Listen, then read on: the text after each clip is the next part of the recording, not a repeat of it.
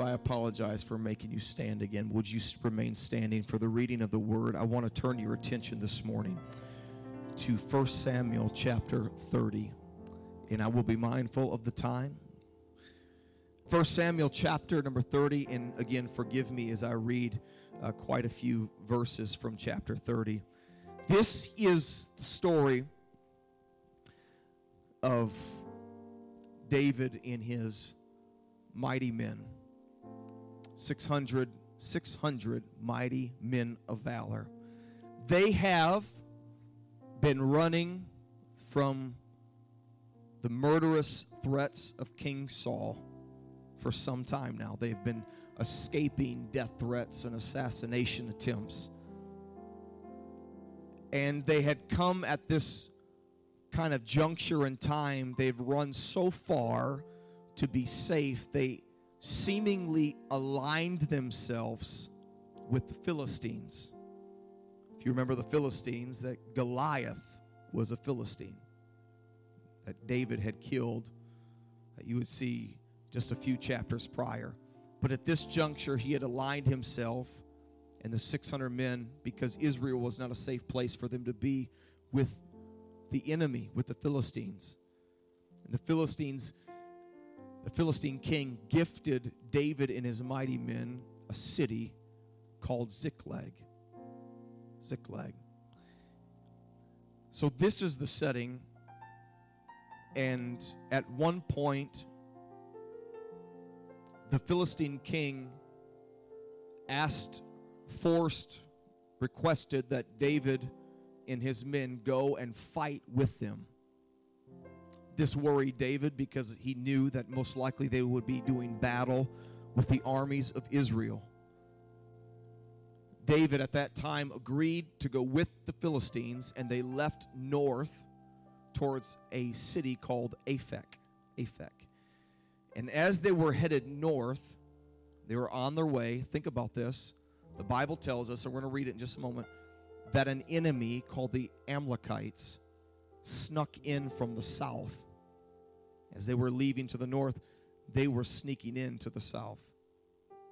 And their unprotected homes and families were just vulnerable for the attacks of the Amalekites. We will read in just a few moments that the Amalekites pillaged the city of Ziklag, took captive their families, their wives, their children, their possessions. And David and his men didn't even know about it because they were off to war. This is the setting of what we're going to read today. 1 Samuel chapter number 30. And again, forgive me as I read more verses than normal. Now it had happened when David and his men came to Ziklag on the third day, that the Amalekites had invaded the south and Ziklag, attacked Ziklag and burned it with fire, and had taken captive the women and those who were there, from small to great. They did not kill anyone, but carried them away and went their way. So David and his men came to the city, and there it was, burned with fire, and their wives and their sons and their daughters had been taken captive. This is verse number 4. Then David and the people who were with him lifted up their voices and wept until they had no more, think about it, power to weep. And David's two wives, Ahinoam and Abigail, had also been taken captive. Now David, verse number 6, was greatly distressed, for the people spoke of stoning him, because the soul of all the people was grieved, every man for his sons and his daughters. But David strengthened himself in the Lord his God. Then David said to Abiathar, the priest, Ahimelech's son, please bring the ephod here to me. And Abiathar brought the ephod to David. So David inquired of the Lord, saying, shall I pursue this troop? Shall I overtake them? And he answered, pursue, for you shall surely overtake them, and without fail recover all. So David went, he and his 600 men who were with him, and came to the brook Bezer, where those stayed who were left behind. But David pursued, and he and 400 men, for 200 stayed back, who were so weary that they could not cross the brook. Here's my key text this morning. Verse number 11. Then they found an Egyptian in the field and brought him to David and gave him bread, and he ate. And they let him drink water, and they gave him a piece of cake of figs and 2 clusters of raisins. And when he had eaten, for his strength come back to him, and his strength came back to him, for he had not eaten no bread nor drunk water for 3 days and 3 nights. Then David said to him, to whom do you belong, and where are you from? And he said, I am a young man from Egypt, a servant of the Amalekite. And my master left me behind because 3 days ago I fell sick. Watch this, verse 14. We made an invasion of the southern area of the Cherethites, the territory that belongs to Judah, also of the southern area of Caleb. Watch this. And thirdly, we burned the city of Ziklag with fire. We burned it. And David said to him, can you take me down to this troop? So he said, swear to me by God that you will neither kill me nor deliver me into the hands of my master, and I will take you down to this troop. 2 more verses, verse number 18, skipping down. So David recovered all that the Amalekites had carried away. This, of course, after the attack. And David rescued his 2 wives, and nothing of theirs was lacking, either small or great, sons or daughters, spoil or anything which they had taken from them. David recovered all. Amen. Clap your hands one more time to the Lord as you are seated this morning. We welcome all of our guests, all of our members and attenders. Thank you for being here. Most messages that I've heard preached from this text have to deal with taking back what the enemy has taken from us. In 1 Samuel, I've already given you the background, the context. I want to come at this text from a totally different angle and again talk to you from the topic of the man in your field. I necessarily, when I look at this text, don't think the highlight is necessarily gaining back what the enemy had taken, but I think the highlight is so easily skipped over when we read about David and his mighty men encountering a man in the field. In 1992, an American animated classic by Walt Disney featured a character by the name of Aladdin. Aladdin is a street urchin who lives in the bustling metropolis of Agrabah in the Middle East, a large, busy town, and he is accompanied by his faithful monkey friend, Abu. If you've watched the movie, you know that Aladdin doesn't have a real education. He's poor, and he has to steal in order to survive.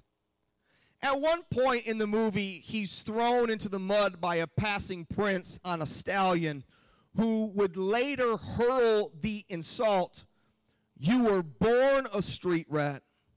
You will die a street rat." It becomes evident that Aladdin's identity then is a reflection of all he's ever known, but also of how he's seen by everyone else.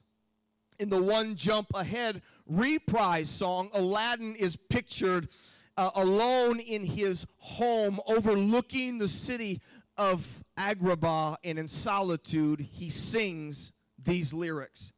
"Riff-raff, street rat, I don't buy that.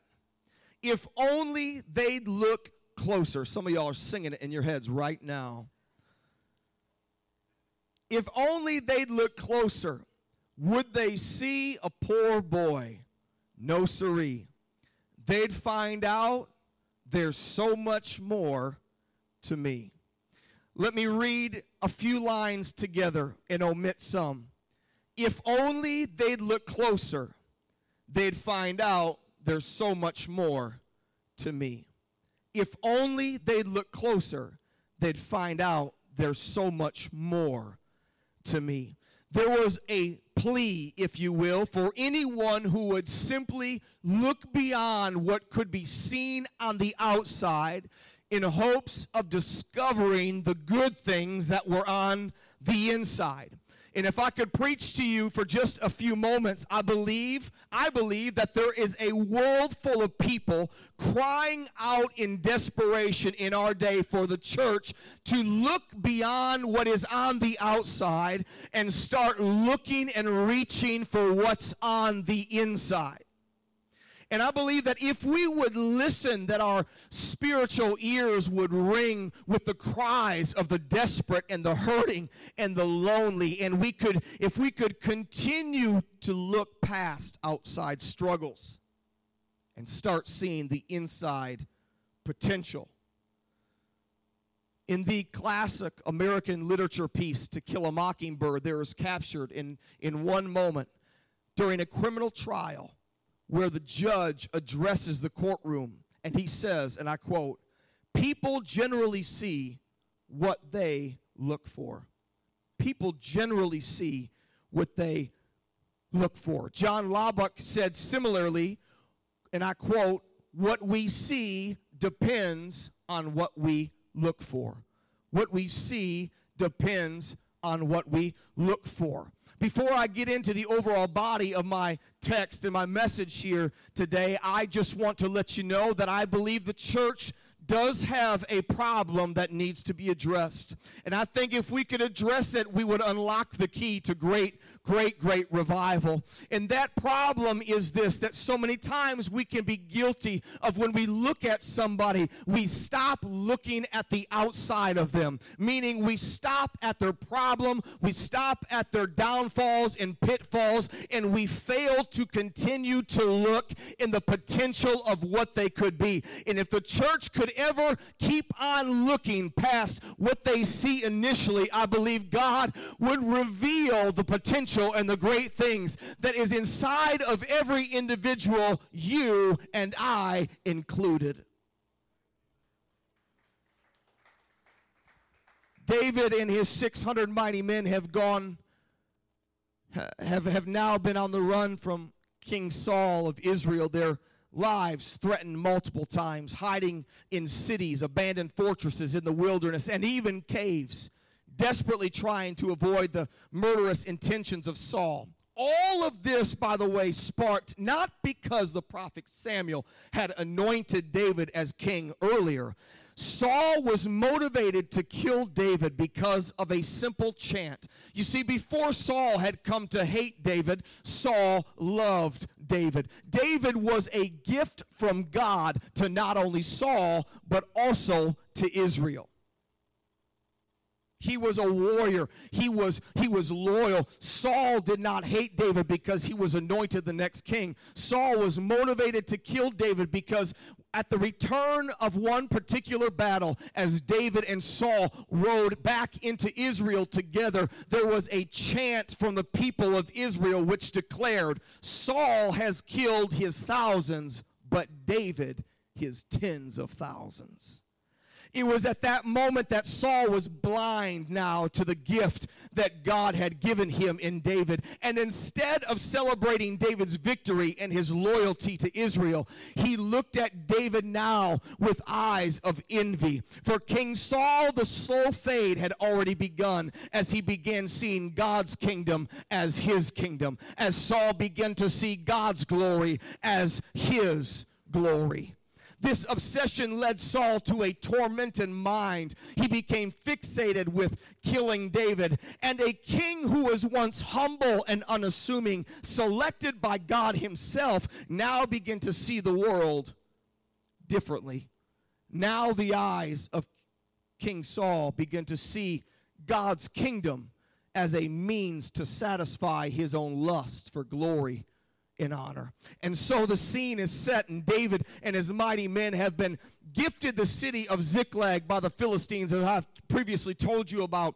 Ziklag becomes their home, and David and his men and their families experience great success and blessing. But all of this turns around while David and his 600 men deploy off to the north to Aphek to do war with the Philistines. And as they're during their journey to the north, as I told you, an enemy would later creep into Ziklag from the south, and unarmed and unprotected, their wives, their estates, their wealth, their children are taken captive by the Amalekites. Unknown and ignorant to the pillaging of their homes and their families, David and his men are off to battle. Later, the Philistine army would tell them that you can go back home. We don't need you. We don't want to fight alongside of you. But at this moment, David and his men are ignorant to the fact that their homes and their families have been pillaged, and they're sent back home to Ziklag, no doubt excited to greet their wives, ecstatic to see their children. The morale is high at this point at the thought of walking into the comfort of their own homes again. And after a 50-mile-long journey south back to Ziklag, their hearts are gripped with utter terror at the sight of the plumes of smoke rising from their city.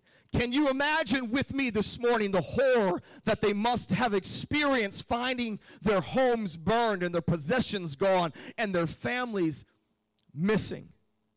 It's in this moment of horror and confusion that the emotions of these mighty men begin to destabilize. And in a moment of anger and fear, they turn their attention to their leader who they were once loyal to, now with the intentions of stoning him. And it's in this epic moment that an exceptional standard is set when you read from your text.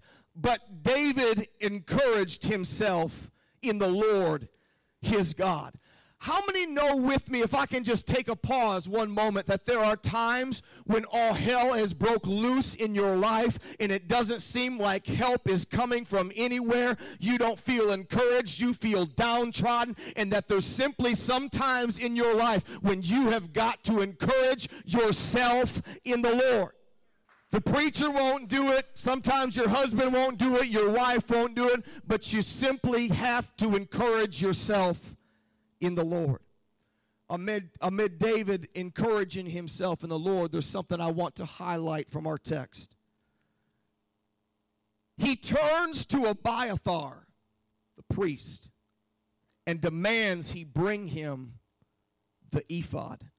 The ephod was part of a priestly garment worn while performing all kinds of priestly functions, mainly the discerning of the will of God. It represented prayer. The ephod represented interceding. And hear me this morning, when David had two options, he could have reached for a sword. Instead, he reached for an ephod.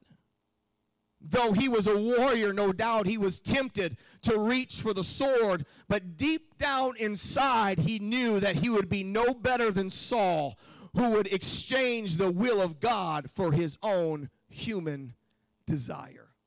Can you imagine feeling that pain and that loss and that grief and being a man of war? David was a soldier. Forget all the pictures that you've seen that have him depicted as some kind of, sissified kind of character playing a heart. David was a warrior. David was a soldier, and he knew how to soldier. David knew how to kill. He knew the art of war. And could you imagine him being with his 600 mighty men of valor, and in that moment of pain and heartache, seeing their city burn with fire and their families gone and their friends gone and their whole estates gone, that the initial reaction would be for David to grab his sword and say, let's go. Let's go. Because this is what we do. We soldier. This is what we do. We kill. This is what we do. We take back. This is what we do. It's all David had ever known. David was skilled at being a soldier. He knew how to soldier. It was his talent.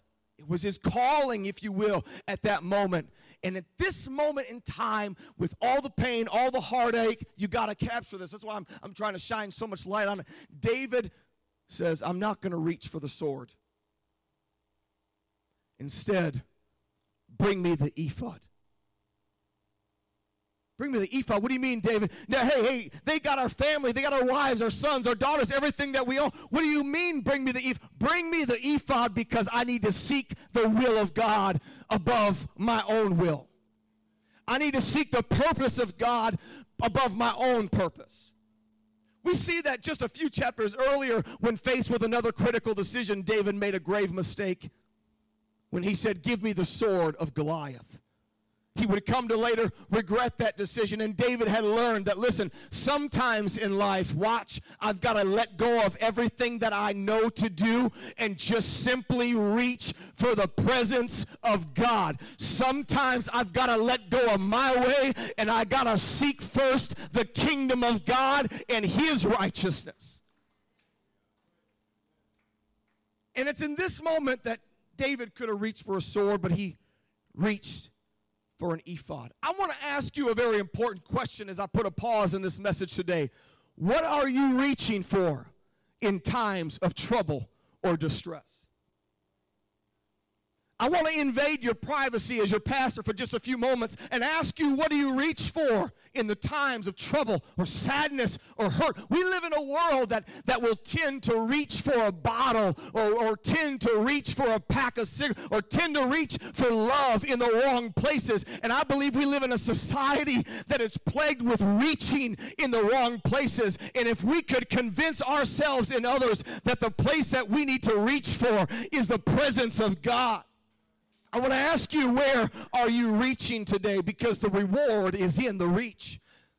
Can I take a moment and put a pause again and fast forward for just a second to the New Testament? There was a woman with an issue of blood that she had for 12 long years. She had reached to family. She had reached to friends. The text tells us that she had reached with all her finances and invested it in physicians trying to find an answer to her problem. And it was only till she hit rock bottom that she realized, I've got to be reaching for Jesus. I've got to reach for Jesus. And if I will let go of everything else and reach for the hem of his garment, the reward is in the reach. What are you reaching for? Jesus told another man who had a lame hand, and he told the man simply this: stretch forth your hand. Reach for me. My God.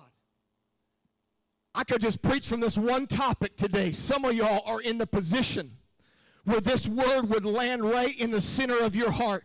You need to reach for the power and the presence of God. Stop trying to reach in other wrong places. Stop trying to reach out to family and friends and lovers and alcohol and all these things, and start reaching for the hem of the robe of Jesus. Start reaching for the presence of God. David didn't reach for the sword.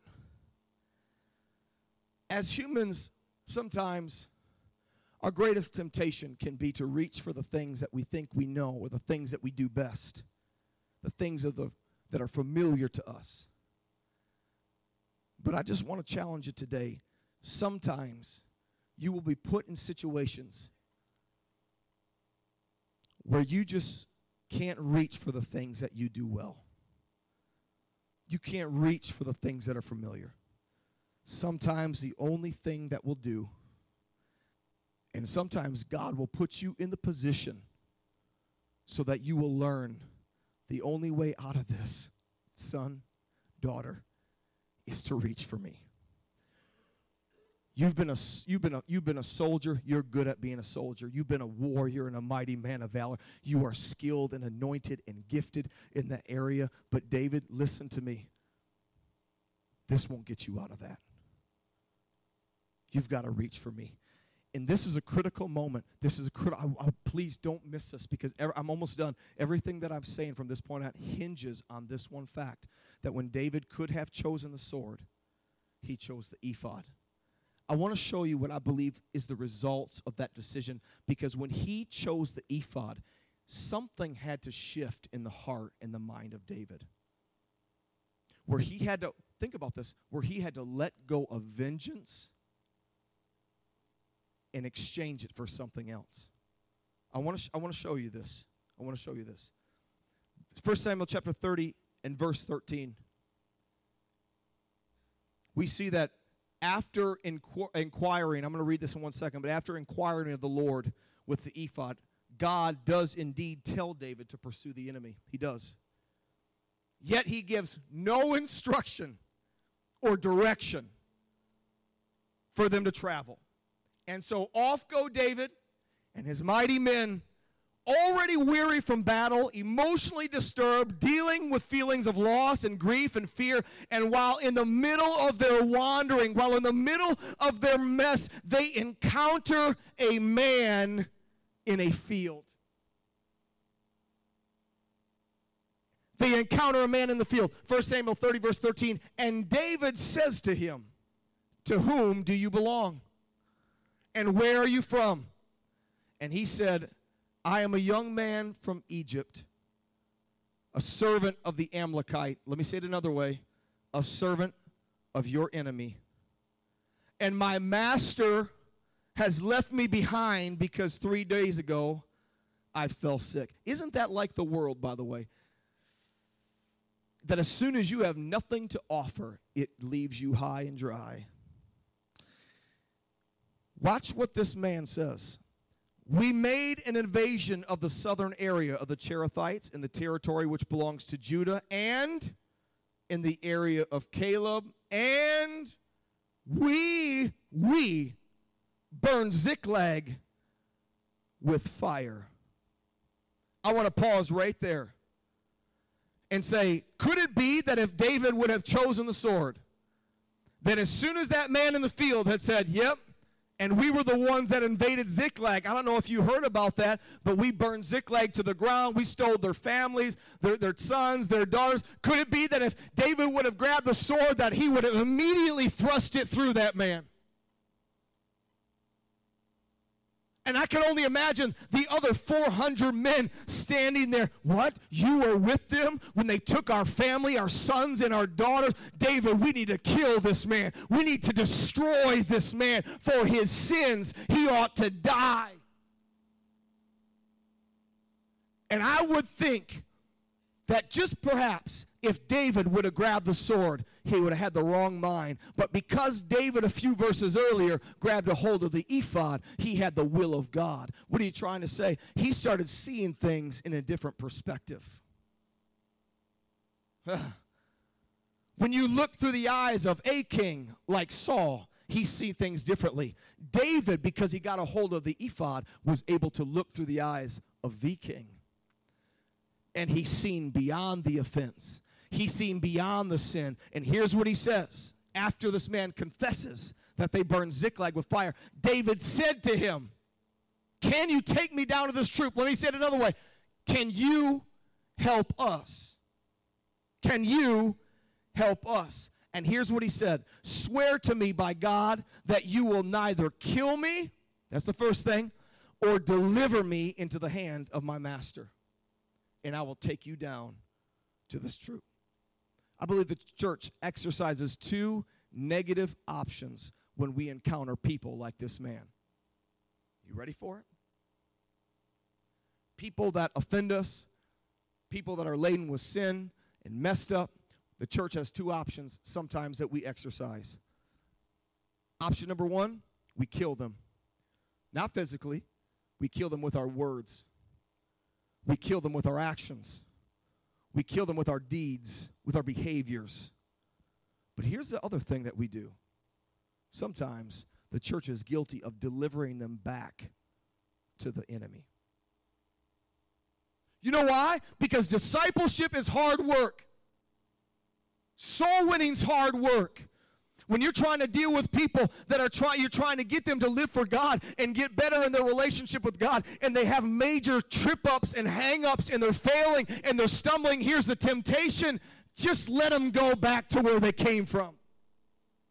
They obviously don't want to live for God. They would rather pursue their sin and their struggle than their relationship with God. And it can be so easy to let them go back. And this man cries out to David, yes, I'm guilty. Yes, I was there that day. Yes, I have an offense against you, but don't kill me and don't deliver me back to the enemy. And if you will commit to not killing me or deliver me back to the enemy, I will do whatever I can to help you. I said, Pastor, what are you talking about? I am tending to believe more and more that the greatest revival is on the cusp for True Life Church, but I think it's going to come through unexpected means. I think there's people that are here today and people that are going to roll through our doors where the temptation will be to kill them with our words or our actions or to deliver them back into the hands of the enemy. But if we could for one moment not see through the eyes like King Saul, but see through the eyes of the King, we can look beyond their struggles and we can look beyond their offenses and we can look beyond the nastiness of their sin and pull something greater.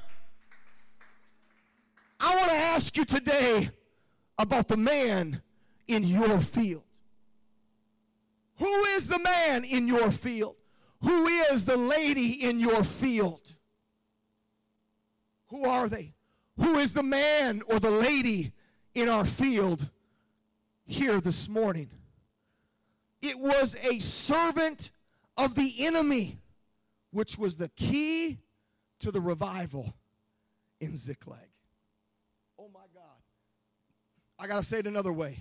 It was a servant of Satan that was the key to the revival that would eventually happen in Ziklag. I just forgive me for just one moment. Some of y'all think I'm crazy. I don't think our revival is going to come through a preacher, a licensed minister that gets up looking all savvy like I am here this morning. I think the key to our revival is with a servant of Satan. And my job is to find those that are serving the world and look beyond their sin and their ugliness and the shame and the guilt and reach for something greater to see the potential that God has put inside of every person. Lift your hands for just one moment and worship the Lord. I want you to know as you're worshiping God, who's in your field, who's the man or the lady in your field that seems so hard to reach, that seems impossible to love. Servant of the enemy was the key to revival. Please hear me today, but only when David and his men chose to minister instead of murder. Only when David and his men overlooked the man's offenses against his own family and friends, children. The catalyst to revival here at True Life Church, I'm declaring it to you. Listen to me. It's some of the weakest people you know. It's some of the most messed up people that you know. And if we will look beyond that, I love the words of Aladdin. Forgive me for going back for just 1 second. If they would just look closer, would they see a poor boy? No. They'd find out there's so much more to me. But the problem was everybody viewed Aladdin from the outside, and that's where they stopped. God help us if when people come back to True Life Church or come into True Life Church, all we do is stop at their struggle and stop at their weakness and stop at their shortcomings. God help us. We will be a church that dies if that becomes our mentality.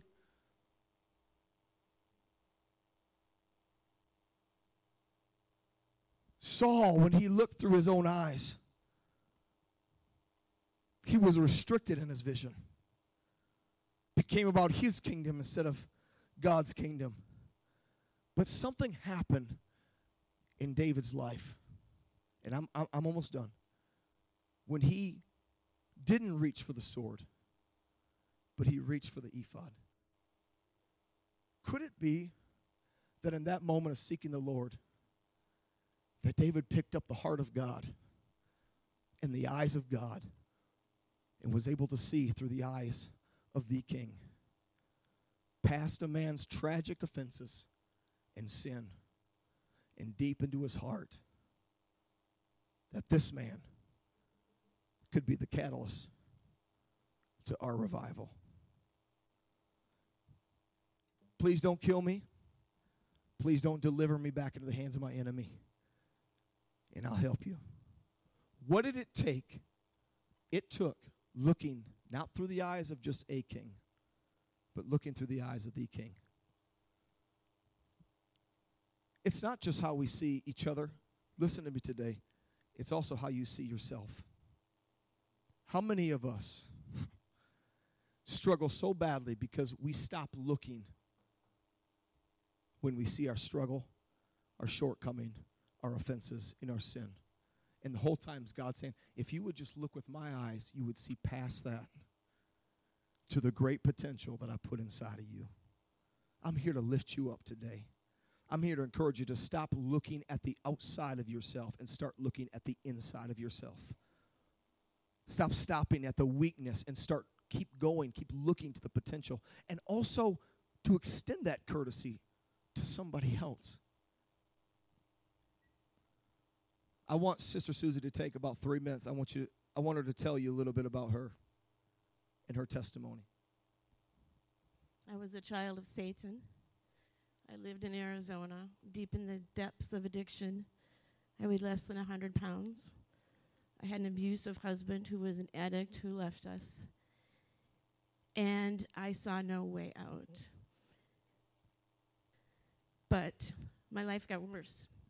Maybe I'm going to die, and suffering will be over. I had been beaten. I had been raped. I always carried a gun. I got pregnant from a rape. I drove myself to an abortion clinic, which I do not believe in. I refused medication because I felt I needed to feel the pain of what I was doing because it was so wrong. I had seizures. I had overdosed. But somehow I hung on. My family sent my kids and I plane tickets to come home for vacation. And they did an intervention, and I went into treatment. And I found out there who God was. I was afraid at first to step through that doorway in my mind. It was a picture of a patio door, and I was afraid to walk through that door because I was afraid I was going to fall down in this bottomless pit. But when I finally accepted that I wasn't capable of doing it myself, I walked through that doorway. And instead of falling into a pit, it was held up by thousands of arms. And I felt, okay, I got this. And I was the cheerleader for recovery. Wasn't long after that, I found out I was pregnant. And I was struggling. I said, what good does this have? I don't know what to do. And a friend of mine in treatment said, pray. So for the first time, I went to my room, and I knelt on the floor, and I prayed. And I cried, and I said, God, what purpose does this have in my recovery? And I laid on my bed, and I saw faces coming out of my body. And when they came out, they turned into these grotesque things. And I was pinching myself because I didn't think it was real, but it hurt, so I knew it wasn't a dream. And when I got up, I went to the one person I trusted, and I said, you're not going to believe this, but I had this vision that there was demons were coming out of my body and talking 100 miles an hour. And I said, I know I'm past withdrawal. And she looked at me and she said, Susie, it's done. They're gone. And at that exact moment, and I knew that I was going to be okay, I moved to Waukesha, and I had the baby. And before I looked at the baby, I looked up and I said, thank you, God, because he gave me her as a gift of forgiveness, a sign of forgiveness, because I couldn't forgive myself for what I did. My husband, we got a call he was dying, and he had been abandoned his children for many, many years. And when he was dying, instead of the sword, my children and I went to see him. They found him. They forgave him. Brittany hadn't talked to him in probably 15 years. Levi was a baby, and they got to show him the baby. And I brought him to God. He couldn't talk because he was intubated very close to death. But the tears were coming down his face, and I know he reached to God. So we left this man who had been horrible to us We forgave him, and that's what we need to do. And now, today, my mission on this in this world is to reach as many people as I can, because I'm not that person. But the things that I went through are what I need to talk to people about, to know that you're never alone, and we're always here. The third step in Celebrate Recovery tells us to turn our will and our life over to the care of God. And when we do that, the harvest is there. And I just encourage everybody, don't give up on people. Don't give up on your kids. Don't give up on anybody, because it's there. In Jesus' name.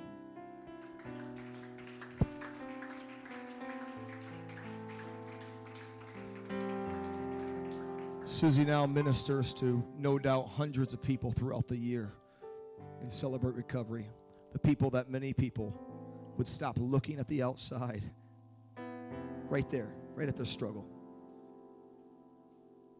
I think God's trying to change the heart of who we are. I want to ask you a question today. Who's the person in your field